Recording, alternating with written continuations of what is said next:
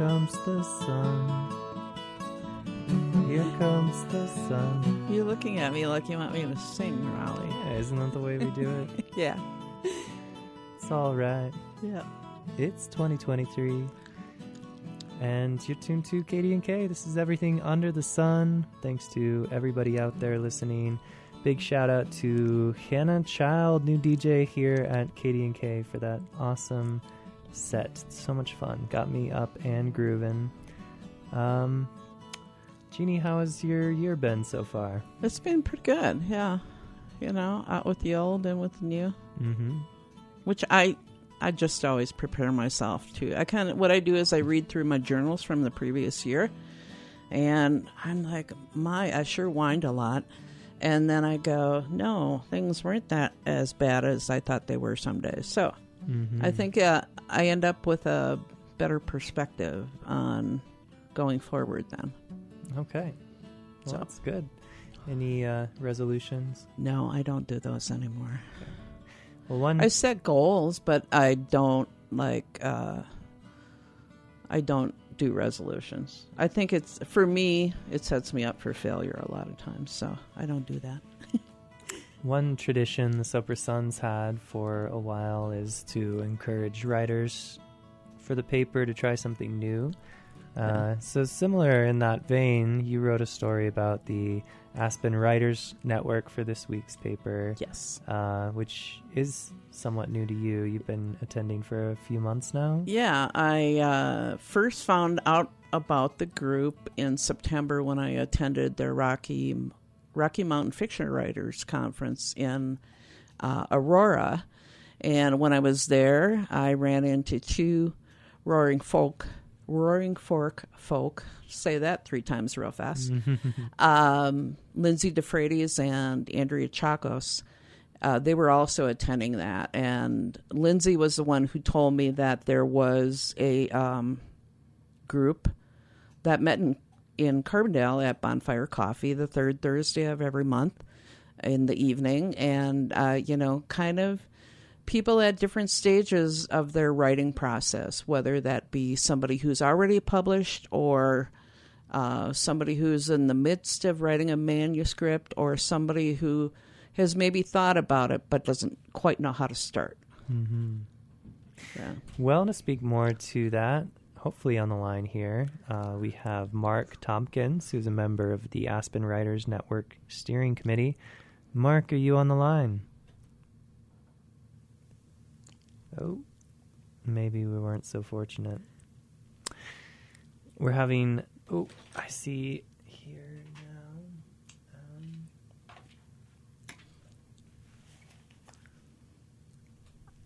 We're just going to go to a little bit of music while we get this sorted out. Stay tuned.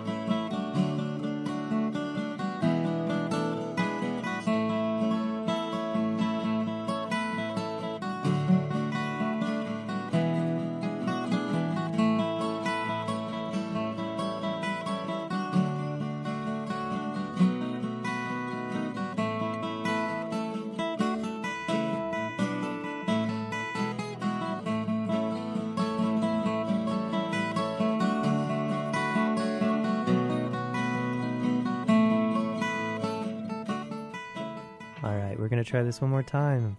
Mark Tompkins, are you on the phone? Yes, sir. Oh, yay. We achieved it. Thank you so much for your patience, Mark, and for our listeners there. Hope you enjoyed the music. Well, thank you for having me on. And I've got Jeannie here in the studio with me, Mark, who wrote this article. Really cool to be let into what's going on here. And in our own community at Bonfire Coffee, once a month, having these meetings. I'm curious, maybe, Mark, you could begin by telling us how you came to be involved with the Aspen Writers Network. Well, when I moved to Aspen area, I live in Snowmass Village, from San Francisco, I was looking for a writing community, and so found Aspen Words, which has a lot of programs. But at the time, they didn't have a program that was throughout the year. Their programs need to be more concentrated in the summer and the winter. And so after a discussion, I ended up joining up with Aspen Words to form a writing group that would meet every month and help provide a community for local writers. And it has developed from then over the last 10 years. Cool. And as a writer, what genres do you most enjoy writing on? Well, I write fantasy. Okay. Its subgenre would be historical fantasy. I take historical events and add magic just to make them, in my mind, at least a little bit more interesting. And you've had a book published, correct? Yes, Jeannie. How are you? I'm good. I'm sorry. I should have said hello first. No worries. Yeah. So can you give our listeners the name of the book that you wrote? Sure. My debut novel, which is published by Penguin Random House, was called The Last Days of Magic. And it recast Richard III's invasion of Ireland as an attempt to control medieval magic. Cool. Basically, magic, mystery, and mayhem in medieval Ireland. Wow, that sounds like a really great read. Thank you. I was recently in Ireland, and I read a book about, I think the history and the fantasy in Ireland is so entwined as is. So it sounds like a great read. Thank you very much. And when did you write that one? I wrote that one between 2012 and 2016. The first novel tends to take a while. Some people certainly get into it quicker, but it took me a while to kind of put it together and learn what a novel was all about. I was starting from scratch. I don't have a background in literature or a degree in literature or anything. It's just something that always compelled me, the process of writing, and thought I would go for the apex predator of the genre and put that together. And actually, it was through a writing network event that I met an editor that showed an interest in the book. And it turned out she was a senior VP and executive editor of Penguin Random House. And so after writing the manuscript and everything, I managed to put together an agreement with them to publish the book. Yeah. So, one thing that you're talking about right now, Mark, is that it sounds pretty much like that you did that on your own. You found, a way to get your book published. But for me, the reason I became a member is that I need a roadmap, and I feel like this group can help me with that. Do you want to talk about that a little bit? Sure. We have a number of members who have published works either with the mainstream publishers or various tiers in the smaller publishing market or even self-publishing. So depending on kind of what people want to do, then we can provide advice on how to get there, how to approach agents, how to approach publishers which allow you to come in directly, and how to self-publish if that's the route you want to go. And perhaps I just clarify a little bit. While my short version of the story may sound like something I did, but really, putting the book together came a lot from what I had learned from Aspen Words. Mm-hmm. And just, as I said, the person I met, who turned out to be an editor, was someone I met at one of our events. So it, putting the pitch together and everything came through a process of working with and being part of Aspen Writers Network and Aspen Words for several years. Because when you get that opportunity, you have to know what to say. Right. We teach people how to talk about their book. If you're talking to an agent or editor or publisher directly, what you're trying to communicate to them is not what your book's about. It's why someone would read it, which can be two different things. Mm-hmm. Right. So we try to provide as many resources as possible, and we even provide opportunities for people to meet directly with editors and agents at our summer festival. Well, do you want to talk about a little bit about how Aspen Words is the kind of the umbrella organization over Aspen Writers Network, and how that Aspen Writers Network has resources available from Aspen Words? Certainly. Yeah. Well, Aspen Words is a program of the Aspen Institute, the global think tank founded in Aspen, now based out of Washington, D.C. And Aspen Writers Network is the group, should we say, that helps provide support, education, and resources to the community valley-wide. The phrase Aspen Writers Network refers to the Aspen Institute. Our mission is for all of the areas up and down the valley, and that's where we meet in the Vid Valley location. So we have the monthly meetings where you can come in and find writing community and support. And then we bring in, sometimes physically, like this coming February, and sometimes, we bring them in on a big screen where teachers to teach people different aspects of the novel or nonfiction or article writing.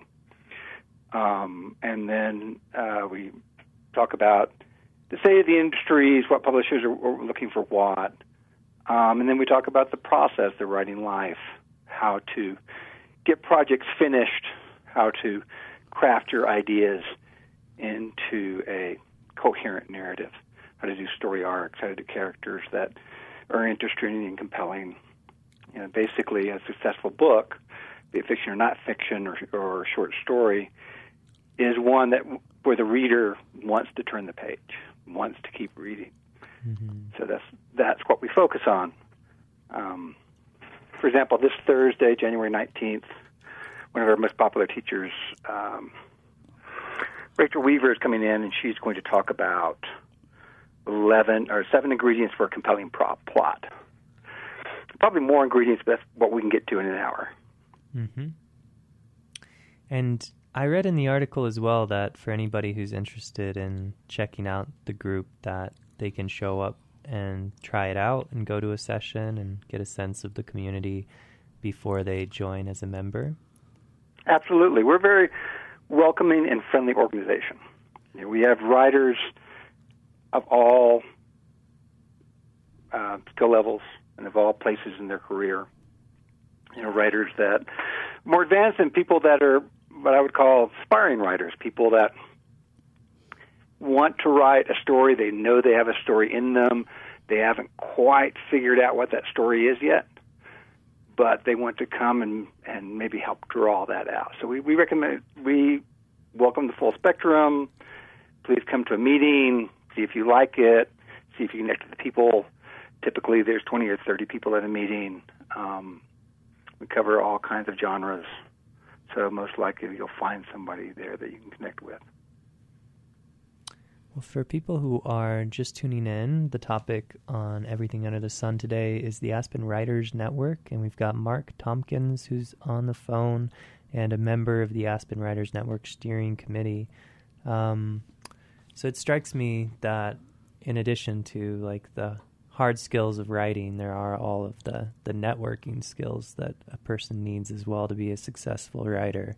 So it's cool to see that there's that balance played out, that yes, you're talking about plot and character development, but also how to pitch the book. And I imagine through Aspen Words and the Aspen Institute, you're providing some of those networking opportunities as well. We do, absolutely. We have our Summer Literary Festival where you can take workshops at a discount, or there are, for example, the Sci-Fi Fantasy Workshop has scholarships, and some of the other workshops have scholarships too, the literature workshops and the memoir workshops, etc. And so you can meet people in the business and learn about the business. Writing is a business if you want to get into it, into the publishing realm of it. And I think network's very important, and while networking with the people that we rely on to get our work out, such as publishers, is we all crave that. We also need networking with our people, because as it said in the article, writing's hard. It's not coal miner hard, but it's emotionally hard, and a lot of time you have periods when you don't think it's worthwhile, or you don't think you can get it done. The big hump, we call it, after the enthusiasm of a writer project wanes. So it's good to have people that understand what you're going through, that someone that's not a writer might not understand completely. And I've had meetings with people in my group which are like, I just don't think this is good enough to interest a publisher, and I'll look at it and say, honestly, if I do believe that, yes, this is good enough, you should continue with it. And they've gone on to some success. So it's having your people and having somebody to talk about the struggles of writing is important. Yeah, I think that's one thing when I interviewed you, Mark, that came, I know this from my own experience, but there is something about having community and getting feedback from somebody, because when you're in the midst of the writing project itself, you can be so close to it that you really have lost all kind of objective perspective on it. So, talking with other writers and just kind of all bouncing ideas off of one another is very helpful. I agree completely. No, I would not have gotten to where I have gotten my first novel finished, or at least finished in the form it was, without having the ability to talk with people about it. Right. And so when did the monthly meetings begin at Bonfire? And have you seen a difference in attendance having a Mid-Valley event? Mid-Valley's always been our best location. We were in Two Rivers Cafe for a while, which was working very well, and that we had to move from there. But then COVID struck, and so we had this couple of years where people weren't gathering, and where the Aspen Institute had very strict controls on getting together, et cetera. And so we had to come out of that and figure out a way to kind of reboot it into the new world of 2020. And we were looking for a home that was convenient for people to get to. And Bonfire Cafe has such a warm, welcoming space, besides, the essential ingredient of all writers, which is caffeine. And they've been very generous in their support and providing us a spot where we can meet same time, same spot every month, so people know and work it into their schedule. And I think it's really been key to getting things kicked off, and it's going extremely well. I mean, we've got 80 members. We'll get 30-ish at a meeting in a given month, so it has really come back alive after the kind of the COVID downturn. Can you provide an example of a moment, a connection that you've witnessed occur through these meetings, and just something that inspires you about it and inspires you to be on the steering committee?